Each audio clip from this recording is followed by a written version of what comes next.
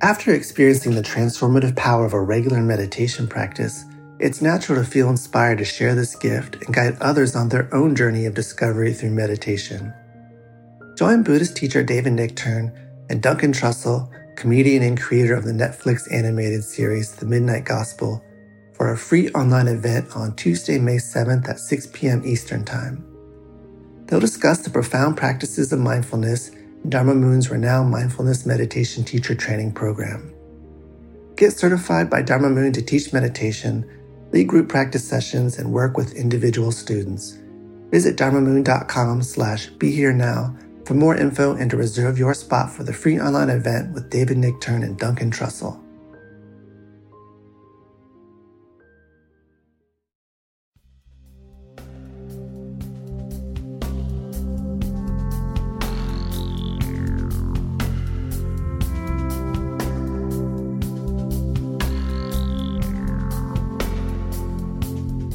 Hi, everybody. Welcome back to Mind Rolling Podcast with Raghu Marcus and David Silver.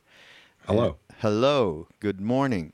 We're doing doing? this early in the morning because it's too hot where David is. So Yeah, it was hot, and it's a little cooler out today, and we're very happy about that. Of course, if you're listening to this in the middle of December, this will be surreal. Why would? Oh, that's true. Yeah. I find that people listen to podcasts, out of order and all kinds of things, or they just discover us. Yeah. It's a good thing, really, because why should you listen to them in order? Really, there's no, Actually, one of our listeners wrote to us and said they love the podcast, tremendous enthusiasm, but they hate the music and said it sounded like two old men farting. That's our introductory music. Which is kind of a bad, because we didn't make this music. This music is Krishna Das, actually. It's Krishna Das loaned us his, one of his songs, which we took a piece of. And it's a very hip thing, I thought. And thank God they weren't saying two old men farting for the whole podcast, which is, really would have been depressing. But I don't get it, because it's very, with music at the beginning of a podcast or a show or a TV show, you can't have anything that's too sort of, too heavy duty, because people get sick of it. This is very light. And I don't think it's like a small fart or a large fart. I think it sounds like, melodic fart. Melodic and Krishna Das. Yeah. So for the person who wrote to us about that, we're sorry, but we're not going to change it. No. And if other people have written and said, hey, can you let me know what that song is so I can get that? So, do you want to have a vote? Okay, people can tell us whether or not. Yeah, tell us if you dislike it or if you like it. Yeah. Then we'll do nothing. But at least that's not true. We listen hard. Yeah, if everybody said they thought it was horrible, we'd change it. Yeah. But that's not going to happen. Yeah, no, absolutely. Now I have some self-interest I want to present to you. That's unusual. No, come on. Well, it ties into, again, we've been told by our mentors and Duncan Trussell, most especially, you must, at the very beginning of the podcast, you've got to get right into it and talk about how you need some support, and which we do. And we've had, David's gotten angry before, and that seemed to have worked quite well, actually, by the way, everybody, a little anger. And so we're going to talk, by the way, about anger, and we're going to talk about self-interest, or what's called in Tibetan Buddhism self-cherishing, because we found this fantastic commentary by His Holiness the Dalai Lama, and we're going to discuss. But before we discuss it, we're actually going to show you our own self-interest, but not anger. I think we'll leave David out of this today. But I'm going to, this is a book which I'm going to read a little passage of, and the self-interest is, this is a book by my mom, who passed away last year. And her name is Bela Marcus. And we didn't do the Amazon thing, though. I'm doing it. No, I'm doing it. It's a little bit of a preamble here. It's available on Amazon. Yeah, just give me a chance. It is available on Amazon, okay? Right, yeah, good. And now, what's interesting to me, but I just happened to pick this up, it's kind of just by chance, as David and I were talking about what we were going to talk about today, and I found this passage. Now, my mother was interested in our whole journey. I think I've mentioned this before, that my whole family had been to India and had become devotees of Neem Karoli Baba Maharaj. I have a very unusual family, including my mother. And her first foray into this was to come hang out with us in Queens, New York. And this was in the mid-'70s. And she was, just a little briefly, she was this very pragmatic, she was actually a Marxist. And when we came back from India, she looked askance at all of this hippie, Hindu, enlightenment, spirituality stuff. But just because she was curious, she came to the scene in New York, which the teacher at the time that we were hanging out with was named Joya, and we have mentioned her on previous podcasts. A very charismatic figure. Ram Dass had a huge falling out with at that time. Maybe we'll further investigate and talk about her. But she was very magnetic, very charismatic, and very profane at the same time in her teaching. And so my mother came to this thing, and she loved Joya because it was just, she wasn't into, new agey kind of spirituality or anything like that. And so there was a lot of practical things like that she got from Joya, like cleanliness is next to godliness. My mother loved that. So, or she would say, you have a really fucking dirty mind. Yeah, right.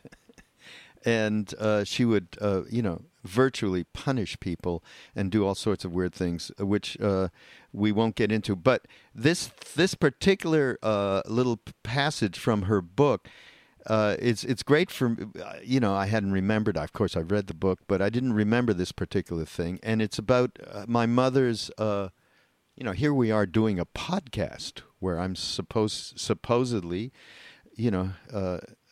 speaking in a very flowing and well understood and with tons of elocution in that manner. So then I this is funny because my mother had a whole other view of me back then. So Joya says, "Listen to your son." And she named my mother Brahmama. Do you remember that, Dave? Dave was around then, and of course, yeah. And that's where we met. And listen to your son. Everybody listen. Raghu's going to tell you about a miracle. Go ahead, Raghu. Now, I got to tell you, I have no remembrance of whatever this dream or whatever happened. Raghu stood up to speak.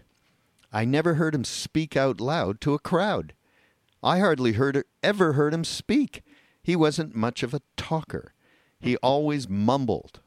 I wondered what he had to say all of a sudden. A miracle?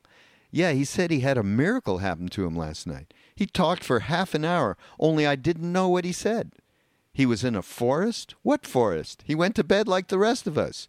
Maybe he woke up and went for a walk to Forest Hills, the other side of Queens. He met Maharaji there in the forest, and all kinds of things happened to him there, all kinds of Hindu things. He and Maharaji swam in holy waters. Gods came down from mountains and chased enemies away. I wish I did remember this dream, Dave. And in the end, Raghu found enlightenment. Incredible. Half of it I couldn't hear, because he was still mumbling, and the other half made no sense at all. No sense to me anyway. All around me I was hearing, far out, in hushed tones. To me, he was more far away than far out. That's a great line. Yeah. Later I learned he had entered into a spiritual trance, samadhi. When it was all over, I got the kind of smiles you get when your son is class valedictorian. Being that I had left my straight life behind me, and being that I wasn't searching for meaning, I was quite happy to assume the role of celebrity mother. Such a big shot I became that I was soon elevated to a responsible position. It's good, right? I mean, this whole book is funnier than shit. It's her memoir. We have to add that she was an eminent teacher and scholar of the psyche, and whether we call her a psychologist or a psychiatrist or a therapist. And you just didn't mess with her. I mean, she was wonderful and extremely straight shooter. Yeah. Yeah, and forensic psychology was her specialty, and she wrote Right. papers in Montreal and was very prominent in that. she was brilliant. Yeah, she helped a lot of my friends out in one way or another with therapy. So yeah, it was. So this book is really quite funny. It starts with her growing up in Montreal, and you get the whole scene of growing up Jewish in Montreal and back then. What's the And title of The the- title is The Beautiful. Bela the Beautiful, Bela Marcus. And so here's the self-interest. Go to Amazon. Not only should you bookmark Mind Rolling Podcast on Amazon, Mind Rolling Podcast on your search bar, and then be able to just click it easily whenever you want to buy something on Amazon. So not only were you going to help us out and support us through that, but you also are going to get my mom's book, and the family will get a few more shekels. So this is like a double. What's the Yiddish word for double good luck? I don't know. Emes, something like that. I've forgotten my Yiddish, but I really don't know. Because you're really not that Jewish, Dave. Okay. No, I'm not. But I do know Jewish words. I know, kvetch, and I know Gesundheit. Shukra, That's like Larry David. He's been in that episode of Larry David, and he's trying to convince the rabbi to get his friend Richard up the list to get a new kidney, right? And yes. Then he goes to him and acts like he's a chassid, like he's a religious Jew, and he keeps saying stuff like Gesundheit, Gesundheit, like he doesn't know anything. It was fantastic. Another thing, you can get that episode probably through Amazon as well, by the way. So please help us out. We need we need this continued support. So I mean, Dave says we're into what, episode 79? We're like over the year and a half line mark, by the end of even maybe more. I'm not even sure. No, but by next month we're in 2 years. Oh my God. Okay. We started in October 12th. Really? So it's been 2 years, and it does take a long time to build this stuff and so on. But just got a check from Amazon yesterday, and it was disappointing. Oh, but we're not gonna berate you with that. And speaking of words, I used the word bathos in the last podcast, and someone wrote to me and said that surely that word doesn't exist. Well, look it up. Bathos. That's all I have to say. We like to report on what people say because they say nice things, but they also sometimes say you guys are lunatic. Yeah. So, we love you all. Bela was amazing, amazing woman, beautiful woman too. And an example to me of thank goodness now that I'm reaching that age, of an older person who just didn't see any need to do anything other than be herself. And she was extremely beautiful, even in her 70s. And I'm one that believes that, I'm very old-fashioned about this. I think that, if you go with what you have and make the most of it, it's probably worth it more than plastic surgery or Botox. Yes. We know none of you do that, of course. Yeah. But if you're tempted to, just give yourself a good look in the mirror and say, I'm beautiful. This sounds like New Age stuff. I got to stop. Yeah. Where's New Age? Dr. Phil is now in the body of Dave Dr. Silver. Phil. Yes. Phil is a provocateur. I watched his show twice. You did. He provokes people into being awful, and then he yells at them, which is a bit much. He's a protege of Oprah, I know that, yeah. And I find that that's probably the darkest mark on Oprah. She produced Frankenstein over there. He's nice. He's a lovely fellow. Yes, he is. He's really lovely. Dave, did you have something else in mind here? I can't remember now. You said... we're going to talk about His Holiness's wonderful treatise, and I think we may have a little thing about depression later on, particularly if we get depressed during the podcast. But no, we were looking for weird stuff, and which we always do, because just to sort of laugh it up a little bit. And I found something. Yuck it up. Yeah, I found something not that wonderful called 11 Things You Didn't Know About the F Word. Okay? And I'm only going to read one, actually, because I thought that it was very funny. It says, one thing you don't know is where it comes from. we don't know how it got to Britain, which is where the word sort of was used first, and it came from Scandinavia. There's a town in Austria which people go to as tourists because the town is called Fucking, which, I would change the name of the town if I were the Not man. at all. Not at But all. people come from all over the world to stand next to the sign. Yeah, the only commerce they have is I'm going to Fucking. That's it. I also read something on Facebook a couple of weeks ago which said that people who use curse words are usually nicer people. Now, where they got this from, I don't know. I really don't know. And I was brought up in my family to say, if you have to use a curse word, you don't have any vocabulary. And if you can't think of another word, don't use any words. It was kind of like people didn't swear in my house, which is sort of strange. And I've become a swearer in my later life, but I'm trying to stop it because it doesn't help on the whole.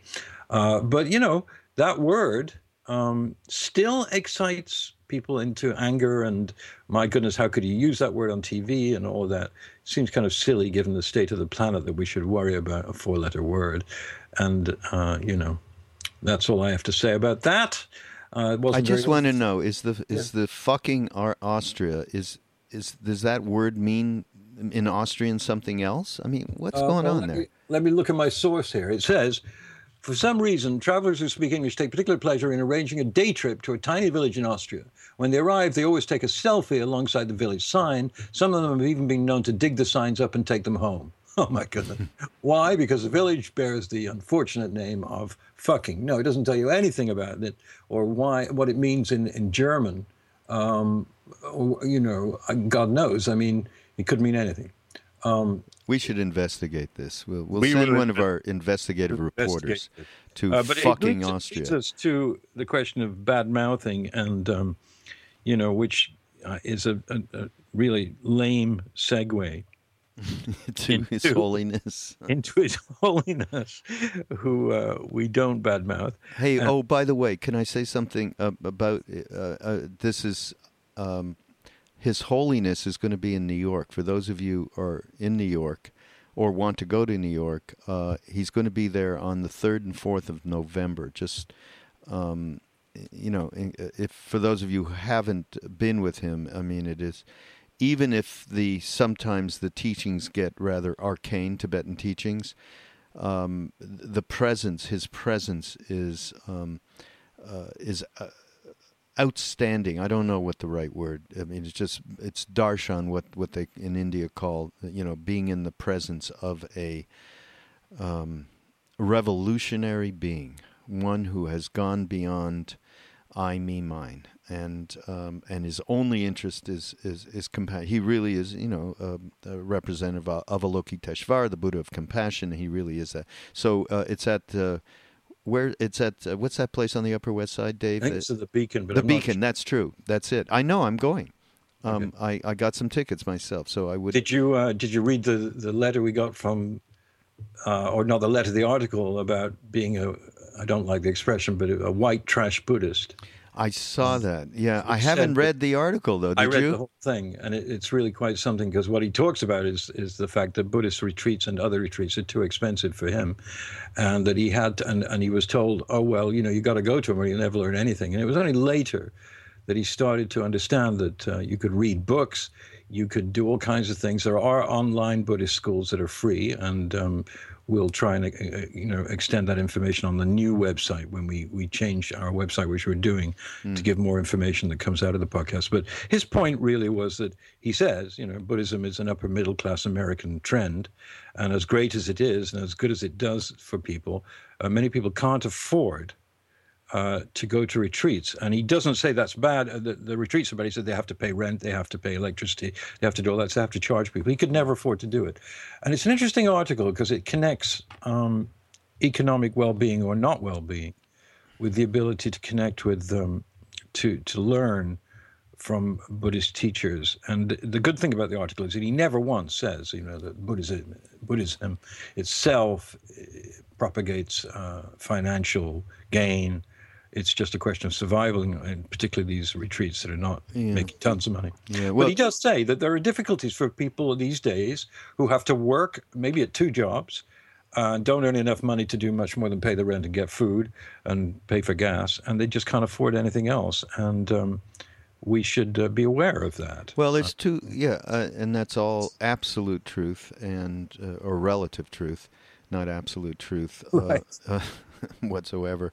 But more relative truth is, in the Tibetan Buddhist tradition, there is a necessity for giving something for receiving the teachings. So there is that tradition, and there's that tradition, I think, certainly the ones that I know, of course, in India, in the Hindu tradition, absolutely there is that tradition of giving, even if it's just a piece of fruit. So that there is an exchange of giving and receiving that is going on in the relative world. And the other thing is, in terms of, there's truth to never mind having the money to be able to go afford to pay, and these tickets with His Holiness are a couple $100, I think, something in that realm. They're not outrageous, but they're definitely something. They're nothing like going to see the Knicks, that's for sure. How much that costs and how worthless that has been in the last few years, but that's a whole other subject. Let's just take somebody with means who, never mind going and paying for retreats, which are expensive, but you can just, have the time to actually you could go into a room in your house and retreat there and sit and do reading and meditate, whatever. That's a luxury because, just to be able to take that time indicates that you have the wherewithal to be able to do that. So in another sense, though, again, in the relative world, there's the story of Krishna and Sudama, who was a poor beggar, right, who used to go and just offer, grains of rice and had no time. He was just working all the time to try and survive. And just the purity of that particular offering and in as much time, talk about time and space, that he had. Eventually he was...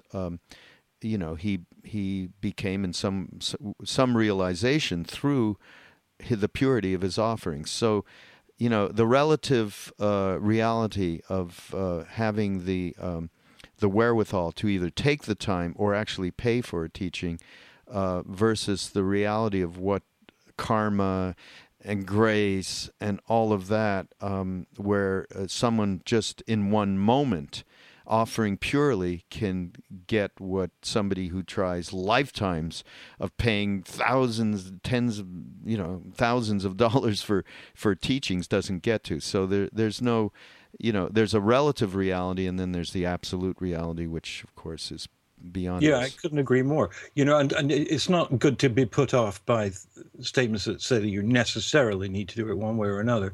Everybody's quite different, and I've read so many books that have helped me. I would be, lying if I didn't say that books had been a channel for me to grow in many ways, hopefully, and also to learn about very esoteric as well as very practical things. And books are a miracle, and we should not forget them and do too much whining about we can't afford to go to a Vipassana or something. It's unfortunate, but there are always ways. If you want to, you can work. Exactly. Certainly at the Buddhist place I went to in New York a few years ago, you could work. You could be in the kitchen. You could do things like that, and they were never closed to. And this is a great Lama who teaches there. They were never closed to someone who they would never say, "Okay, you can't come in." It's not like going to see a movie. You don't have $15. You ain't coming in. It's very rarely like that, and so But books are great, Let's move into this. This is commentary on the 8 verses of thought transformation, which we could all use, and again by His Holiness the Dalai Lama.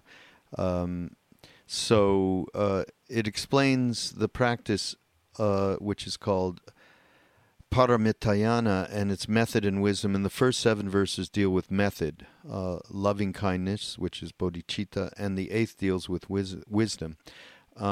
And so the very first thing is the thing that you and I talk about almost endlessly on these podcasts, because it's the thing that everybody faces day to day to day, and most particularly you and I, of course.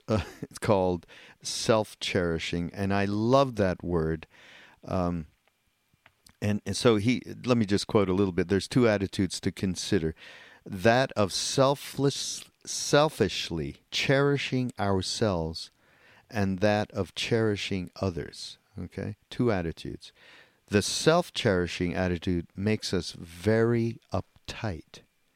We think we are extremely important, and our basic desire is for ourselves to be happy and things to go well for us. Yet we don't know how to bring this about. In fact, acting out of self-cherishing can never make us happy. And, I guess in my own case, I find the most difficult thing I find in my life day to day, after all of these decades of work on spiritual work and blah, blah, blah, is I have a healthily developed, I would say, witness. So the biggest thing for me is to see this self-cherishing going on moment to moment. And in some cases, I have not been able to stop the judging mind. We had that podcast last week about the inner judge, and I think that was really important stuff as well. And and I find that very, very difficult to see the transparency of this self-cherishing and self-interest, and it's just amazing how the ego works. And later in this thing, he talks about how the ego mind is very, very clever and hard to, maneuver into transformation. Those who have the attitude of cherishing others, okay, so this is like an antidote, right? Those who have the attitude of cherishing others regard all other beings as much more important than themselves, and value helping others above all else. Huge, huge hill that sounds like to climb, right? And it is. Yeah, and acting in this way, incidentally, they themselves become very happy. Right? Very, try and convince people of this. That would be difficult. For example, it's really hard to convince people if they don't have that source in them at that moment. You can say a million words, but it may not work. And there are also confusions caused by modern political and ideological movements. There's nothing wrong with self-empowerment. Racial minorities and women and gays and so forth have fought for 40, 50 years now intensely about gaining respect and equality, and rightfully so, of course. But that's self-empowerment. That's not being trodden upon and gaining or creating an atmosphere where everybody gets respect. That isn't self-cherishing, right? That's different. So if you're fighting for your rights as a woman or a gay woman or gay man, that's not self-cherishing. That's just simply saying, I want to be respected for who I am. Whether everybody makes that distinction is another question. That's a very good point. And I think, in terms of examples of what this is, it's just waking up, in the morning and, everything. Our first thoughts are about how to satisfy ourselves. Right. Right? Even if it's just relieving ourselves from, going to the bathroom, it's as innocent as that. To the next step, which is our cup of coffee, and again, more self-satisfaction. That is only the case if you are tremendously attached to that satisfaction. To what he's talking about here is we are so attached to our self happiness and gratification that it's at the expense of everything else that's around us, everyone else that's around us.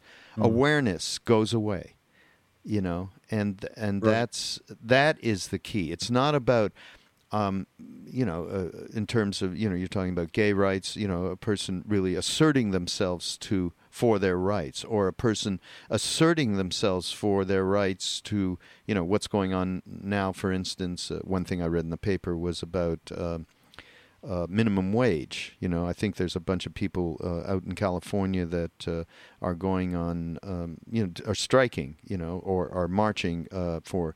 That is not the definition of self. That is something that is, fighting for rights is not define you as a self-cherishing, self-interest, self-centered person. So, yeah, I think that's a great point to make. Can we make the same comment on the other end of that, which is if a Hillary Clinton or a Rick Perry or a Rand Paul spend untold millions of dollars advertising themselves, is that self-cherishing, or is that just a way to get themselves elected so they can do good for other people? Well, it's interesting because here His Holiness says, when talking about self-cherishing and cherishing others as an antidote to that, for example, politicians who are genuinely concerned with helping or serving other people are recorded in history with respect, while those who are constantly exploiting and doing terrible things to others go down as examples of bad people. So I don't think it matters how much money Hillary Clinton spends or Rick Perry spends on getting reelected. That's part of the game. I think it more matters, and and that's what we thought about Obama. I mean, look what he did. There was tremendous money spent for him to get elected initially, and we all thought, this is a genuine, good person who cares about other people and genuinely wants to do something about it. I think so. It's and further into this these commentaries, His Holiness talks about motivation, and I think that's really part and parcel to our whole attitude around self-cherishing. What is our motivation? So I think in relation to what you're talking about, I think that's the first thing we ask. Yeah, I saw on TV yesterday the woman who was infected with Ebola in Liberia or wherever they were. They were Christian missionaries and a group that, some of us are neutral about, some of us are not. And she spoke for a long time, and I don't think she'd ever spoken in public before. And she spoke about getting the disease, how she got it, what happened, the process of it, and so forth. But her main thing all the way through was her absolute, she was frightened because she got this terrible disease, but she was more concerned about the hundreds of people outside her hut who were getting it that wouldn't get any care at all. And no matter what you think about evangelicals or whatever, these doctors were helping people in desperate straits. And not only that, but they got the disease, and they should have died from it. They just were lucky to get some kind of new medication and great treatment at Emory Hospital. But when I was watching her, any kind of prejudices I had about being missionaries and converting the Africans to Jesus disappeared because of her absolute clear and obvious purity. The woman had no guile. She just was talking about she had to help these people. And even at this point, where she'd been through a hell of her own, she more cared about how these people were being cared for or not cared for now that they were gone. And I was quite moved by this, actually. I was very moved by it. It brought tears to my eyes because she is a woman who's just given her life to help people who've got no money and no status in society and have, got this awful disease. So that's not self-cherishing, right? That, even though she was forced to speak. She didn't want to talk, but the media, forced her to talk about it. This is a great example of somebody who's caring for others superseded her own self-interest whatsoever. Absolutely. I mean, obviously, there's a complicated thing, as we don't even need to get into. I think we take it for face value. You really heard the heart of this person. Yes. And I think that says it all. Just moving forward a little bit, sure. Here's His Holiness. Again, this is, we're spending a lot of time here on just the very tip of the iceberg of these commentaries. He says, our life is not very long, 100 years at most. If throughout its duration we try to be kind, warm-hearted, concerned for the welfare of others, and less selfish and angry, that will be wonderful, excellent. That really is the cause of happiness. If we are selfish, always putting ourselves first and others second, the actual result will be that we ourselves will finish up last. Mentally putting ourselves last and others first is the way to come out ahead. Okay, how about that? It's kind of like it's the opposite of Vince Lombardi, but I think... Well, it's the opposite of what's conceived of as the American dream in some ways, which is why some people can't sort of grok His Holiness, because he's constantly talking about this. But he is the Dalai Lama of compassion, right? Mm-hmm. I mean, that's his central core. Yeah. And what he's trying to explain to us is that there's nothing wrong with looking after your family and gaining some security and whatever, although there is no security in life in a way. It's not entirely in our hands. But he's just trying to inculcate into us in a friendly and lovely way that, being a number one all the time and being after number one, and the word exceptionalism, which is a word I take great exception to, when people use it to say, we must have American exceptionalism. Are they talking about kindness to the world, or are they talking about a better economic system than anyone else's and a bigger military? So His Holiness constantly reminds us in this miraculous way that we have this human being in this very difficult world we live in right now, that we have this person to remind us, and he has gained global respect. It's not like you're doing this in a vacuum. People all over the world know who he is and take note of what he espouses in the most delightful way. The only time I ever met His Holiness was at a private event some years ago. And just before I met him, one of the monks said to me, whatever you do, don't shake hands with him. Just pranam, And I thought, okay, that's perfectly normal and everything. So I had about 10 minutes in line. And then when I got to him, being British and stupid, as soon as I met him, I put out my hand and shook hands with him. No, you didn't. And he shook my hand I couldn't get his hand off my hand. He just shook it and shook it and shook it, and then he touched my shoulder and laughed and smiled at me, and we had a nice couple of minutes together, and then I moved on. So even he isn't self-cherishing enough to say, oh, you didn't shake my hand, you didn't pranam, get away from me. He didn't. No. He's just a bundle of empathy and you can see it just in the way he acts with everybody around him, with honors everything. So when you have somebody who's living what he's talking about, the words that he speaks are so powerful. Here's something he says. Some Western psychologists say that we should not repress our anger, but express it, right? Right. Archetypical. That we should practice anger. However, we must make an important decision here between mental problems that should be expressed and those that should not. Sometimes you may be truly wronged, and it is right for you to express your grievance instead of letting it fester inside you. But you should not express it with anger. If you foster disturbing negative minds such as anger thoughts, they will become a part of your personality. This is so much truth. Each time you express anger, it becomes easier to express it again, and you become self-identified with it. And I know that so well. I mean, this is, talk about speaking right to me. You do it more and more until you are simply a furious person, completely out of control. Thus, in terms of mental problems, there are certainly some that are properly expressed, but others that are not. And, he talks about how cunning the mind is around all this stuff and very difficult. And, he talks about a book that he still practices according to a book that he studies day to day. It's called, it's the A Guide to the Bodhisattva Way of Life, Shanti Devas, which is a marvelous book. So what you've said about, having access to knowledge and wisdom through books, this is in particular, he's saying this right away. Well, the words, a great teacher. I mean, I just want to quote something here, which I love. I've quoted this before, but I want to use his words, Raghu. He says, when we compare ourselves with animals, for instance, we might think, I have a human body, or I'm an ordained person, and feel much higher than them. From one point of view, we can say that we have human bodies and are practicing the Buddha's teachings, and they're thus much better than insects.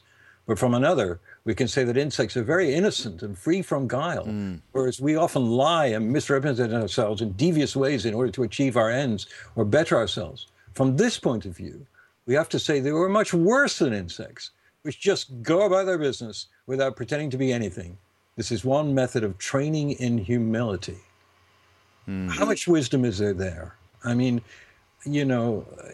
I just can't even express my gratitude to him for what he speaks of constantly, and reminds us that we need what, in Shakespeare's The Tempest, he invented the phrase, a sea change. A sea change. I'm not quite sure of the derivation. SEA change, meaning just change.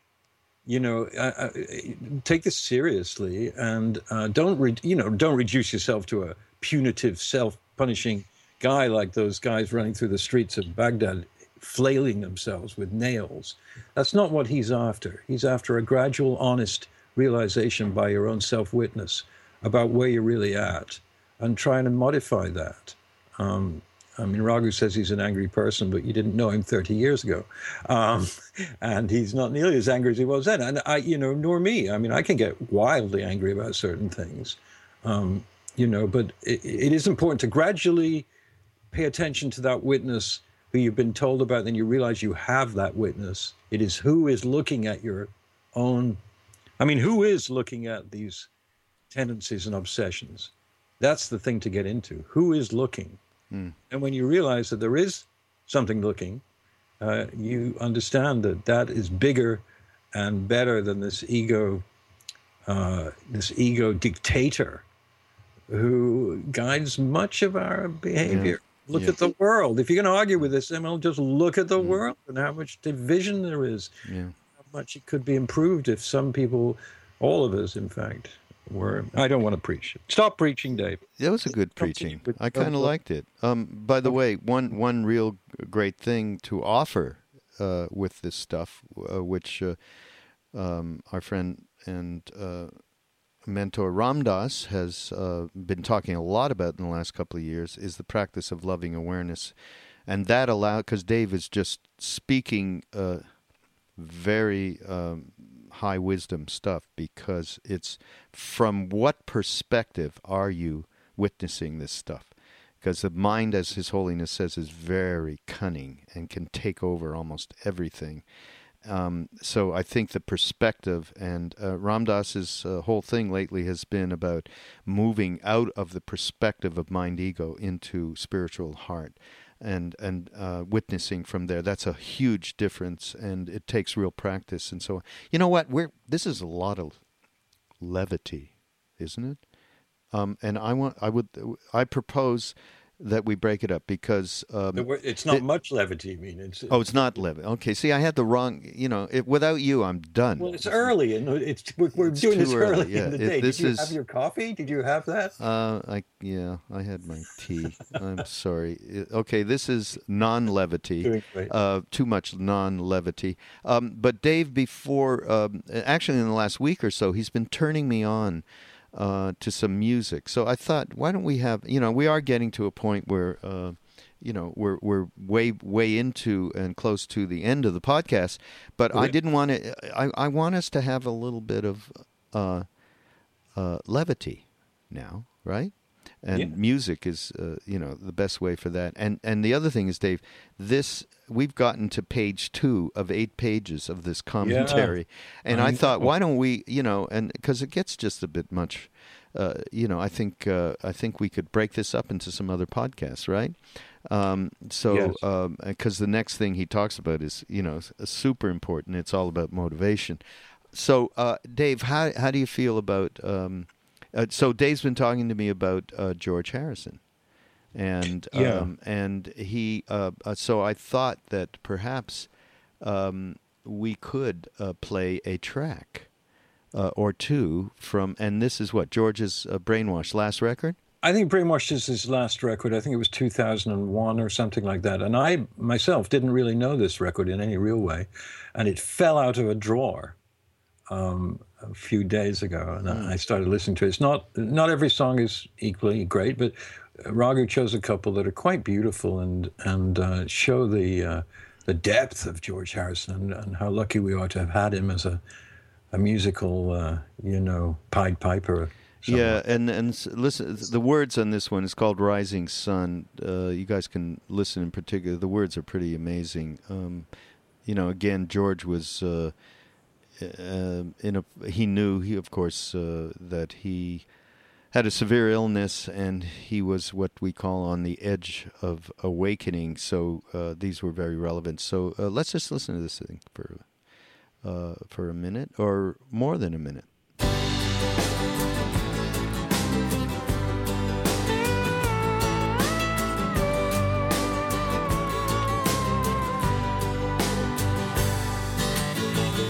The street of villains, take him for a ride. You can have the devil as a guide. Crippled by the boundaries, programmed into guilt, till your nervous system starts to tilt. In the room of mirrors, you can see for miles, but everything that's there is in disguise. Every word you've uttered and every thought you've had is all inside your file, the good and the bad. But in the rising sun, you can feel your life begin. Universe at play inside your DNA, and you're a billion years old today. Oh, the rising sun, and the place it's coming from is inside of you, and now your payment's overdue. Oh, the rising sun. Oh, the rising sun.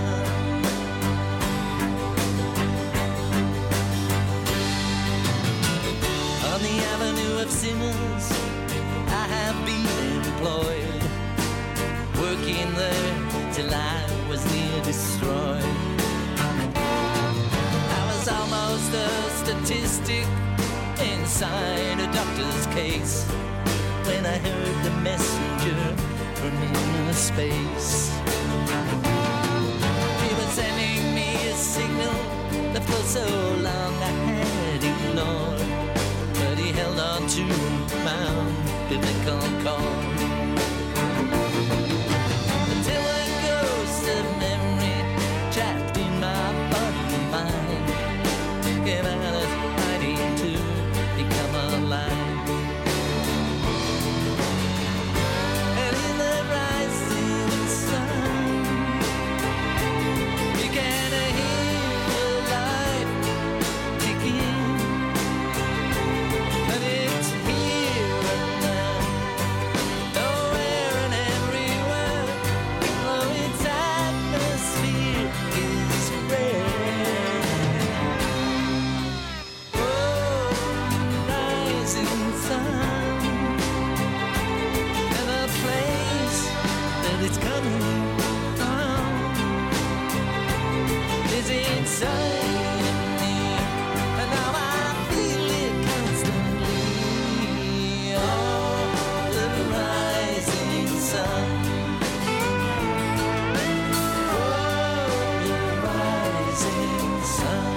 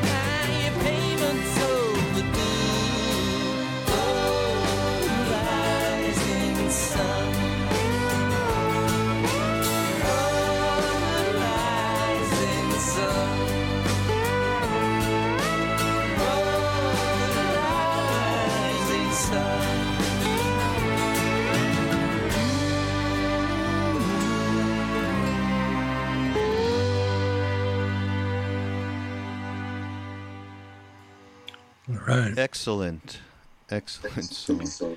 Yeah, I love the line. And in the rising sun, you can feel your life begin. Universe at play inside your DNA. You're a billion years old today. I mean, Ram Dass speaks so eloquently about the whole universe being within you, inside of you, and I think that's what George was beginning to feel as his mortality became obvious to him. Yeah. One other thing, it just occurred to me as I was listening. We actually did a podcast with our friend Duncan that's not out yet. David and I were talking about that. And in part of that podcast, we were talking about the Hare Krishna movement. And it's the guru of that was A.C. Bhaktivedanta Prabhupada. And, let's just put it this way. I feel like, we had some judgmental stuff going on about it, and me in particular. And I have, on the other hand, I said, and, jokingly, I had gone to this Hare Krishna convocation where they were singing, what's called Maha Mantra, the Hare Krishna Hare Ram mantra, and how I was going to join them because I was so taken by their incredible, the way that they did the kirtan from such a pure place and with so much feeling.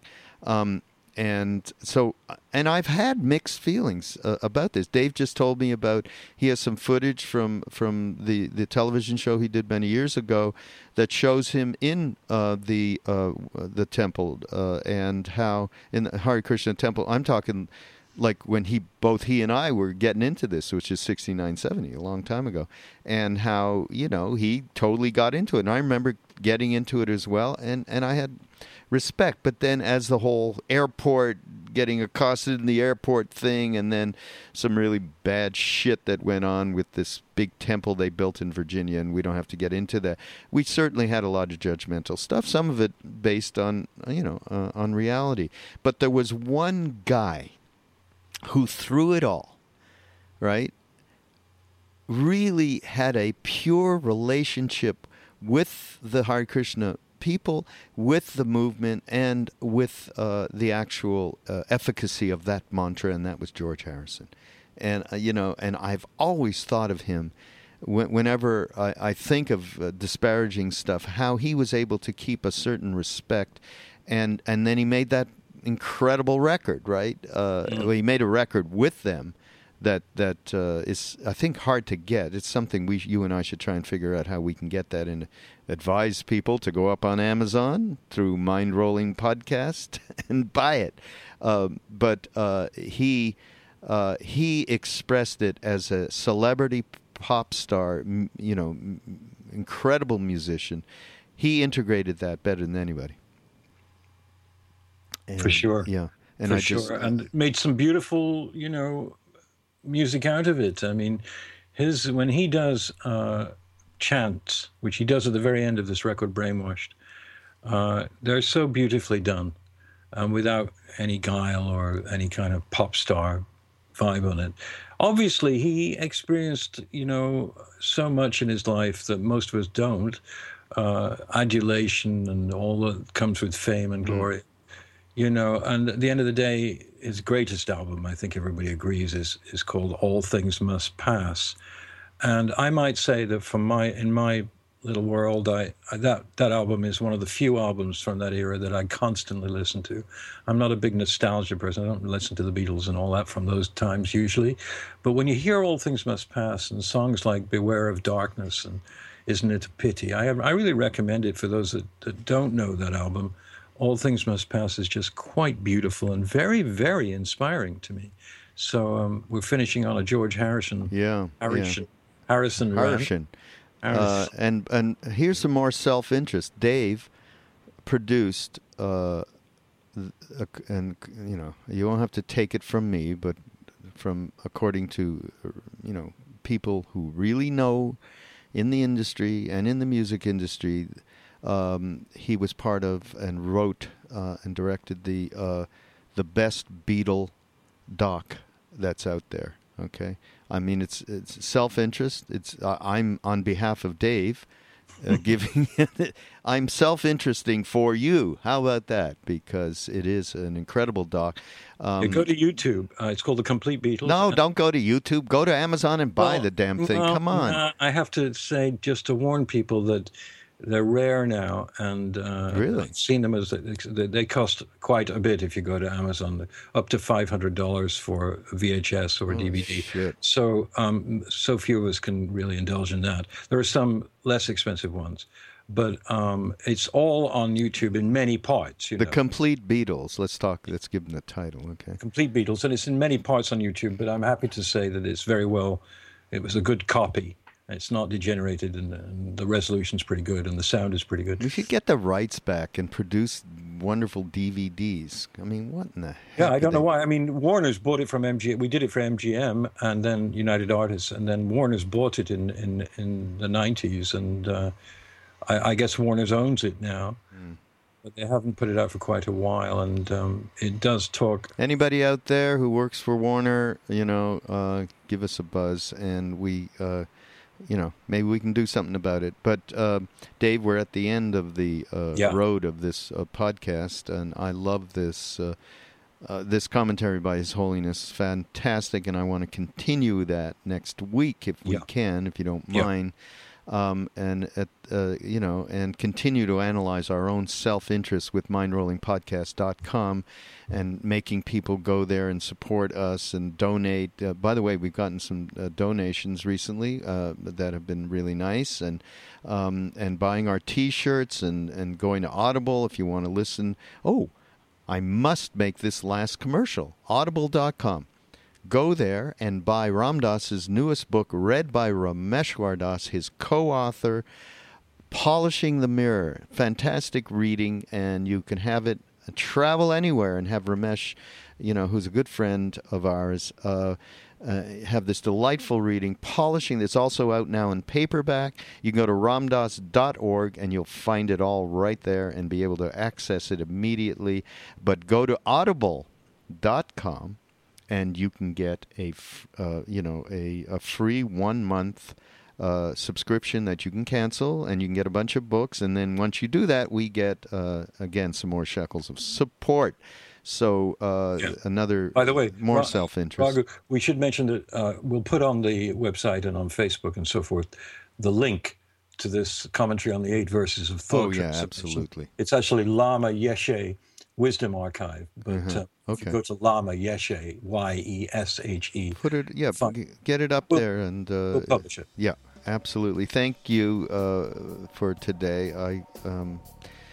I just loved it. I love really investigating our, particularly these themes, which are so important and hopefully can help us all transform a little bit. So, see you next week, Dave. Yeah.